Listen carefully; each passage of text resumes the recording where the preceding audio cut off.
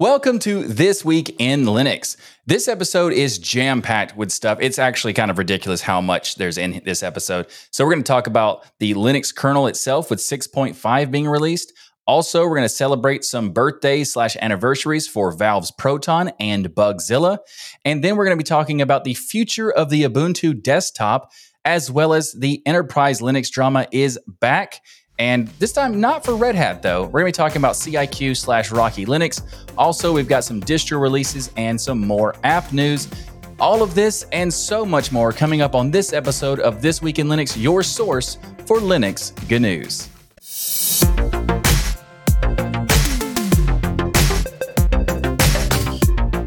This episode of Twill is sponsored by Linbit. More on them later. It's that time. Another release of the Linux kernel is upon us, and this is one to look forward to using for sure.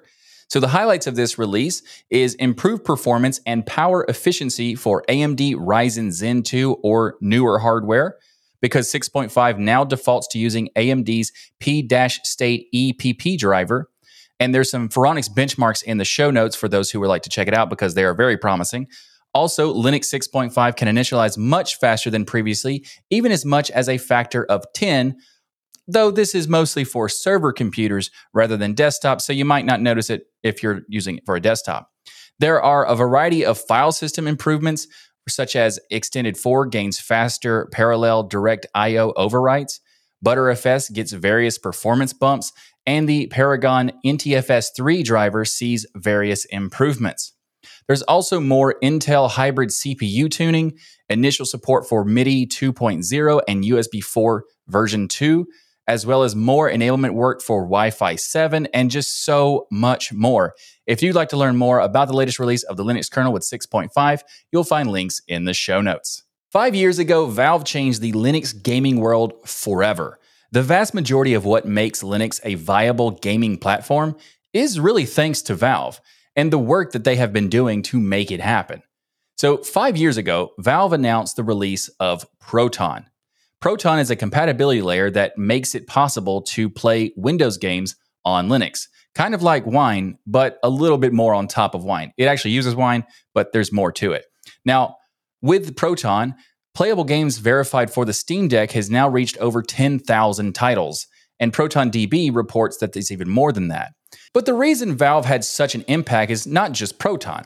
I became a full-time Linux desktop user back in the time where gaming on Linux was just not really a thing. Sure, there were some attempts here and there over the years, but we're talking about a total available of about a dozen games, or maybe dozens of games, rather than thousands of games where we are now. One game on Steam in Windows is what I had when I switched to Linux. So I was more of a console gamer back then, not a PC gamer. And the first time Valve changed Linux gaming was actually many, many years ago when they announced Steam was coming to Linux. This made it so I could once again try to become a PC gamer because I was not before. And now that's all I game on. So thank you very much, Valve, for doing that. Then they tried to do their own Steam-powered console line. Well, not really necessarily a Steam-powered console, but it didn't really work out. These were called the Steam machines, and the platform was just not really ready at the time. And it wasn't even made by Valve. It was more of like a partnership between Valve and various manufacturers, and it just didn't work. Anyway, it was good for Linux, though, because it brought more developers and more attention, and therefore more games to Linux. Now, many years have passed since the Steam machines, and then Proton was announced to kickstart a new era of Linux gaming. This led to the Steam Deck being made, which brought even more attention and support to Linux gaming, and Valve continues to be awesome. So thanks to Valve, Codeweavers, and everyone else who made Proton such a success. Also, there is a fun write-up about this whole thing on gamingonlinux.com, where Liam talks about his experience with covering Linux gaming as a news source.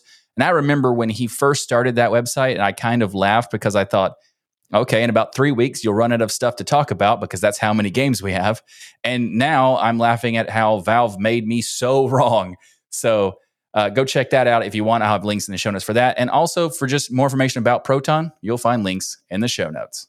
Oliver Smith of Ubuntu wrote a lengthy post on the Ubuntu Discourse forum about the future of the Ubuntu desktop. I'll have the full post in the show notes for anyone who wants to check it out. What they say in the post, though, is that they're talking about what is currently the state of Ubuntu as well as the future. And they say, and this is their claims from the blog post, Ubuntu Desktop has more than 6 million monthly active users based on device checking for desktop-specific updates and not including those behind a corporate firewall or proxy. Ubuntu Desktop is by far the most popular Linux distribution for developers, with 27% in the 2023 Stack Overflow Developer Survey. Ubuntu Desktop is the most used desktop for Linux gaming. They say when you include older LTS and interim releases grouped inside of the other category on the Steam Hardware Survey. Now, there's also other things in that category, clearly, and we're not really sure exactly what it is, but it's probably safe to say that it is, just based on the numbers of how many people use Ubuntu Desktop, and also if you count the distros based on Ubuntu, which also kind of relies on Ubuntu support for the gaming, so, that sort of. Anyway, the desktop market is also changing, and they're acknowledging this, and they're saying one of the reasons that it's changing is an increased focus on security, including a wide range of multi-factor authentication tools, secure boot, hardware-backed encryption, and immutable OSs. They also were saying that the rapid transition of user data and enterprise management suites to the cloud is happening, and they're going to address some of this stuff in the future. So let's talk about the future of Ubuntu. Now, there's a new installer, and this could enable the ability to have a lot of cool stuff, like a laptop with Ubuntu pre-installed with customizations that could be applied on first boot to create a personalized or enterprise-specific installation through device enrollment. They also are teasing some kind of hardware news. We don't know what it is, but they made note that devices from Dell, HP, Lenovo, Raspberry Pi, and other ARM devices and cloud devices are available. And they also noted that related to Ubuntu 23.10, they're keeping quiet about something. So that'll be interesting to see. Also, for Ubuntu 23.10, they're talking about having a modern and performant app store, ability to customize Ubuntu desktop images, quarter screen tiling, and they're doing investigations into providing a mechanism for users to manage additional permissions requested by apps, experiments into hardware-backed full disk encryption, as well as many more things, including bringing NetPlan to Ubuntu Desktop to deliver more unified experience for those who are managing Ubuntu across both server and desktop. Also, continued work on Ubuntu Core Desktop, which is basically the immutable version of Ubuntu, and so much more. And for a long time, Ubuntu has not been focused on the desktop. It's been pretty clear that that's not been their focus. So it's really good to see that there is a lot of thought and movement here, because I think the Linux desktop has a ton of potential still, and I'm glad to see that Ubuntu thinks as well. So if you'd like to learn more, links in the show notes. This episode of Twill is brought to you by Linbit. Linbit has been keeping digital businesses running for over 20 years. They're the makers of open source products like DRBD, which is high availability software that has been part of the Linux kernel since 2010, and LinStore, industry-leading open source software-defined storage. Linbit has an active presence in the open source community as well, because they collaborate with the community to help identify and build new features to their products. Linbit provides enterprise-grade software that runs on a variety of platforms without vendor lock-in, which is really cool because no matter what your OS is and no matter what kind of hardware you want to use, including off-the-shelf hardware, you're good to go with DRBD and LinStore. And also with DRBD and LinStore, you can have high-speed replicated block storage in almost any configuration, whether it's Kubernetes, Apache Cloud, or OpenNebula. There's even DRBD proxy for long-distance replication. Linbit provides really awesome services like DRBD, and DRBD is a really good way to make sure you have good data recovery and backups. And if you ever have like a cluster with multiple nodes and one of those nodes fails, you can have rest assurance that the backup nodes will have the data that you want. So if you're interested in checking out any of the software from Linbit, I highly recommend it. So go to linbit.com to check it out. That's linbit.com. The enterprise Linux drama continues, but this week doesn't involve Red Hat. Instead, this one is focused solely on Rocky Linux /CIQ. The Register is reporting that Scilabs has filed a lawsuit against CIQ, the main sponsor of Rocky Linux, and the people behind CIQ, including specifically Greg Kurtzer is named in the documents, not just company versus company. This is worth noting because I have seen people from Rocky Linux claim that this lawsuit has nothing to do with Rocky Linux. But the Rocky Enterprise Software Foundation is registered as a for-profit company owned by a single individual who happens to be Greg Kurtzer. They do claim to be a self-imposed not-for-profit, but that doesn't change the filings.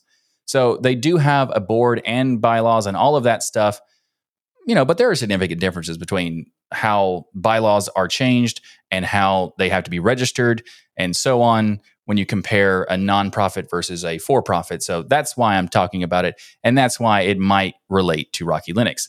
So seeing as how Greg is the sole individual owner of both CIQ and the Rocky Enterprise Software Foundation, I think it is fair to say that this could affect Rocky Linux.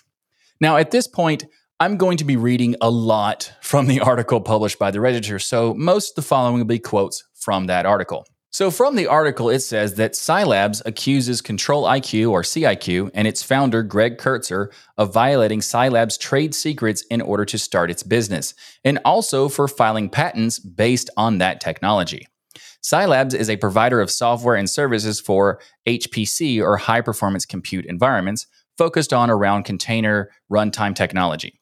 Kurtzer was formerly CEO of Scilabs, but left in March 2020 to found what would become CIQ. Scilabs' business is based around Singularity, an open-source container platform, and offers premium services with Singularity Pro.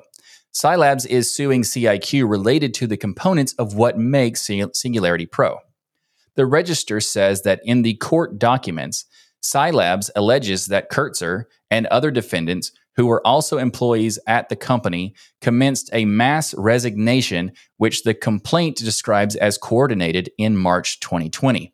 It goes on to allege that before leaving, some of the defendants accessed Scilabs servers and downloaded trade secrets and IP related to its products and business proposals. The complaint lists several allegations of trade secret breaches, a civil conspiracy claim, an unjust enrichment claim, as well as alleging violation of the California Unfair Trade Practices Act, among other things. The suit accuses Kurtzer himself of releasing Fuzzball, a cloud-native service for workflow management and orchestration in HPC clusters, as open source technology so that CIQ would afterwards be able to use it without having to pay for it. Scilabs claims that it developed Fuzzball internally as closed-source, value-added technology for managing container deployments. Scilabs goes on to allege that CIQ fraudulently applied for U.S. patents on IP in both Fuzzball and armored containers, the latter being technology that provides increased security for container deployments, claiming them as its own. Now, Scilabs alleges that in both cases, it has evidence to show the technology was under development at Scilabs in mid-2019, more than a year before it alleges the IP was stolen, and more than 2 years prior to the issuance date of the patents. Kurtzer is also accused by Scilabs of downloading multiple documents which it alleged were relating to sales opportunities from the company's servers, and alleges he then arranged for all sales inquiries and purchase requests to be held until April 1st, 2020, when he would no longer be employed by Scilabs, directing those sales inquiries and purchase requests to his personal email accounts instead. 2 other companies are also named in this court filing, one of them being OpenDrives, an enterprise storage management outfit, and IAG Capital Partners. They are said to have invested in CIQ during the timeframe in question and are essentially accused of being aware of and benefiting from what is alleged that CIQ was doing. Okay, now that all of that has been stated, here is my opinion on the topic. I don't know. If what Scilab claims happened, then wow. I will say I find it funny that the Register titled the article as CIQ was rejecting the lawsuit. And I mean, of course they would. It would be a very bad move legally to not reject it. I mean, that would be like playing chess and then sacrificing your queen to take a pawn or take nothing. Just getting rid of the queen for some reason. That would be a bad move. So, of course, they did. Now, at this point, this is all we know on this topic, but I will, of course, keep you up to date on what we learn. So be sure to subscribe to This Week in Linux podcast to keep up with all the enterprise Linux drama as it unfolds. But for now, if you want to learn more, links in the show notes. The Mozilla team has announced the latest release of my favorite web browser, which is Firefox with Firefox 1.17. If you're wondering why it's my favorite web browser, well, I happen to have a video on that subject I'll have linked in the show notes. But for now, let's talk about the highlights of 1.17. So they have credit card autofill enhancements in this release. Also, they have new CSS compatibility tooltip within the Developer Tools Inspector. And they've also improved CSS nesting because they now have it enabled by default. Also, I kind of buried the lead here. There's a very big new feature that I'm really excited about, and that is it now supports automatic translation of web content. Now, I know you might be thinking, doesn't Google Chrome already do that? Yes, it does. However, this is very different because this isn't cloud-based. This is local translations, so you have, in addition to being able to work offline, all the translations are happening on your side locally, so you have privacy of whatever it's translating, which is awesome. So I'm happy to see that, and I'm also happy to see the massive progress that is happening with Firefox. If you'd like to learn more about the latest release of Firefox, then you'll find links in the show notes. The Linux from Scratch team has announced the latest release of LFS with Linux from Scratch 12. They say that this release is a major update to LFS and BLFS, with BLFS standing for Beyond Linux from Scratch. The LFS release includes updates to binutils 2.41, GCC 13.2, and glibc 2.38. In total, also 38 packages were updated since the last release. And the Linux kernel has also been updated to version 6.4.12. And for those unfamiliar with LFS, Linux from Scratch is a project that provides steps to build your own custom Linux system. This project is very cool, and anyone who goes through it will learn a lot. However, it is not for the faint of heart. Linux from Scratch is much different from an average distro because it's not really a distro. It's more of a guide for building your own system, and it's also books. So there's that. For comparison, people like to say that Arch Linux and Gentoo are hard to install, and that is certainly true, especially when you first try to do that. But Linux from Scratch takes that to a whole other level. I like to do an analogy when I talk about Linux from Scratch to give a context for it, and I'm going to use cars for this analogy. Most distributions are like regular cars. You get in the car and you just go drive. Then with Arch Linux, that's more like a kit car, where you have to build it yourself, but all of the parts are available to you and you just go from there. And then you have Gentoo and Slackware, where you have to find the parts individually and then build the car. And then you have LFS, where you not only have to find the parts, you also have to manufacture the parts for yourself and then build the car. So it's a very cool project. But if you have never done it before, it will take you a long time. And if you have done it before, it will take you a long time because that's just how it works.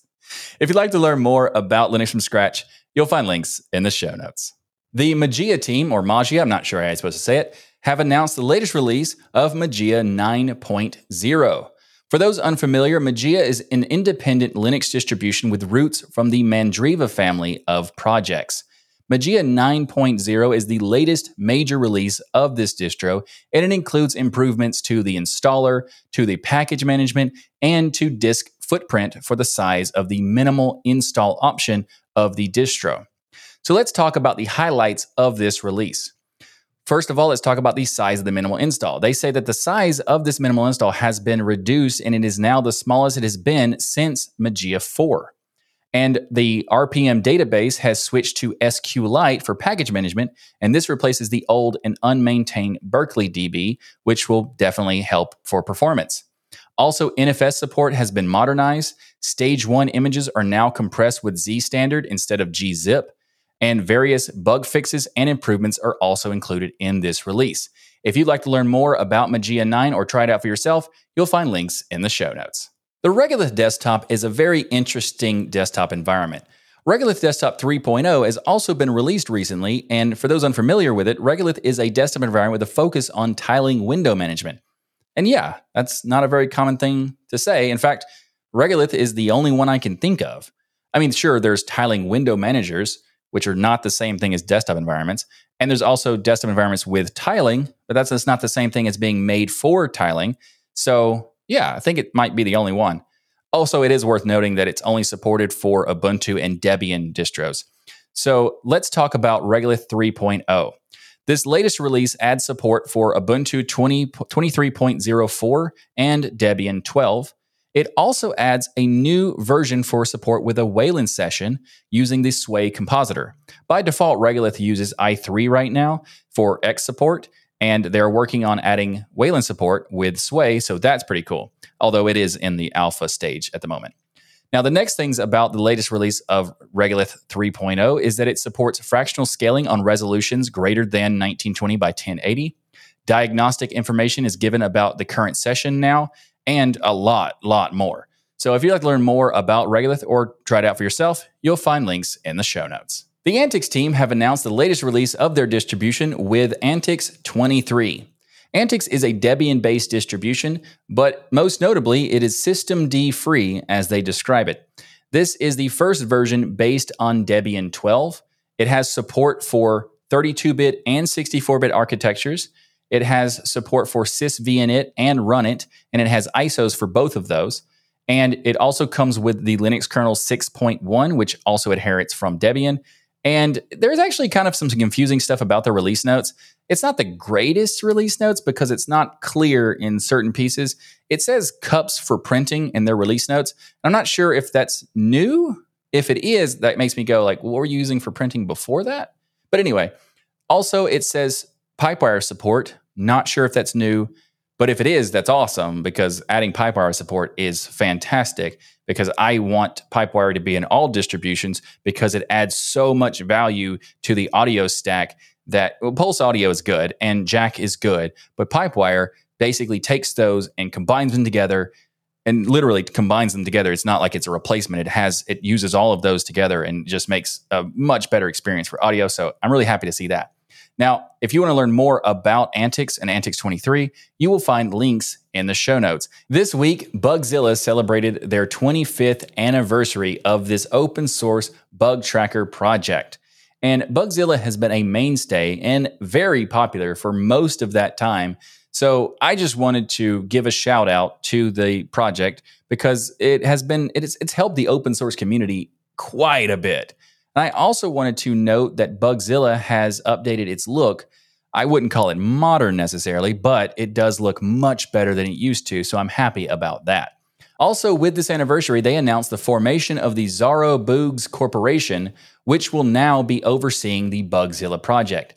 They say this corporation is a taxable, nonprofit, non-charitable corporation, and they have filed with the IRS their intent to operate as a 501c4. This status means that IRS would require them to spend money raised on the project for the expenses and stuff like that and not make a profit, but money donated to the project would not be applicable for tax deduction because it's not a charity. This is great news, not necessarily the non-tax deduction, but I think it's great news because it makes it so people can help fund the production of Bugzilla, and without some kind of entity to accept donations, it's pretty hard to do so without a mountain of tax-related headaches. So I also wanted to point out that I love the name of the company, Zaro Bugs Corporation. For those who don't know, Zaro Bugs is the message you receive when you search for something in Bugzilla and you find no results. Instead of the 0 bugs, it says Zaro Bugs. The reason for this is because all software has bugs, they say, and they didn't want to have the results say anything about claims where there weren't bugs or anything. So they made the results message itself buggy. So I really like that. If you want to learn more or check out Bugzilla, you can find links in the show notes. Thanks for watching this episode of This Week in Linux. If you like what I do here on this show and want to be kept up to date with what's going on in the Linux and open source world, then be sure to subscribe. And of course, remember to like that smash button. And if you'd like to support the show and the Tux Digital Network, then consider becoming a patron by going to tuxdigital.com/membership, where you can get a bunch of cool perks like access to patron-only sections of our Discord server and much, much more. You can also support the show by ordering the Linux is Everywhere t-shirt or the This Week in Linux shirt at tuxdigital.com/store. Plus, while you're there, be sure to check out all the other great stuff we have like hats, mugs, hoodies, stickers, and so much more at tuxdigital.com/store. I'll see you next time for another episode of your source for Linux good news. Thanks again for watching. I'm Michael Tennell, and I hope you're doing swell. Be sure to ring the notification bell. Until next time, I bid you farewell.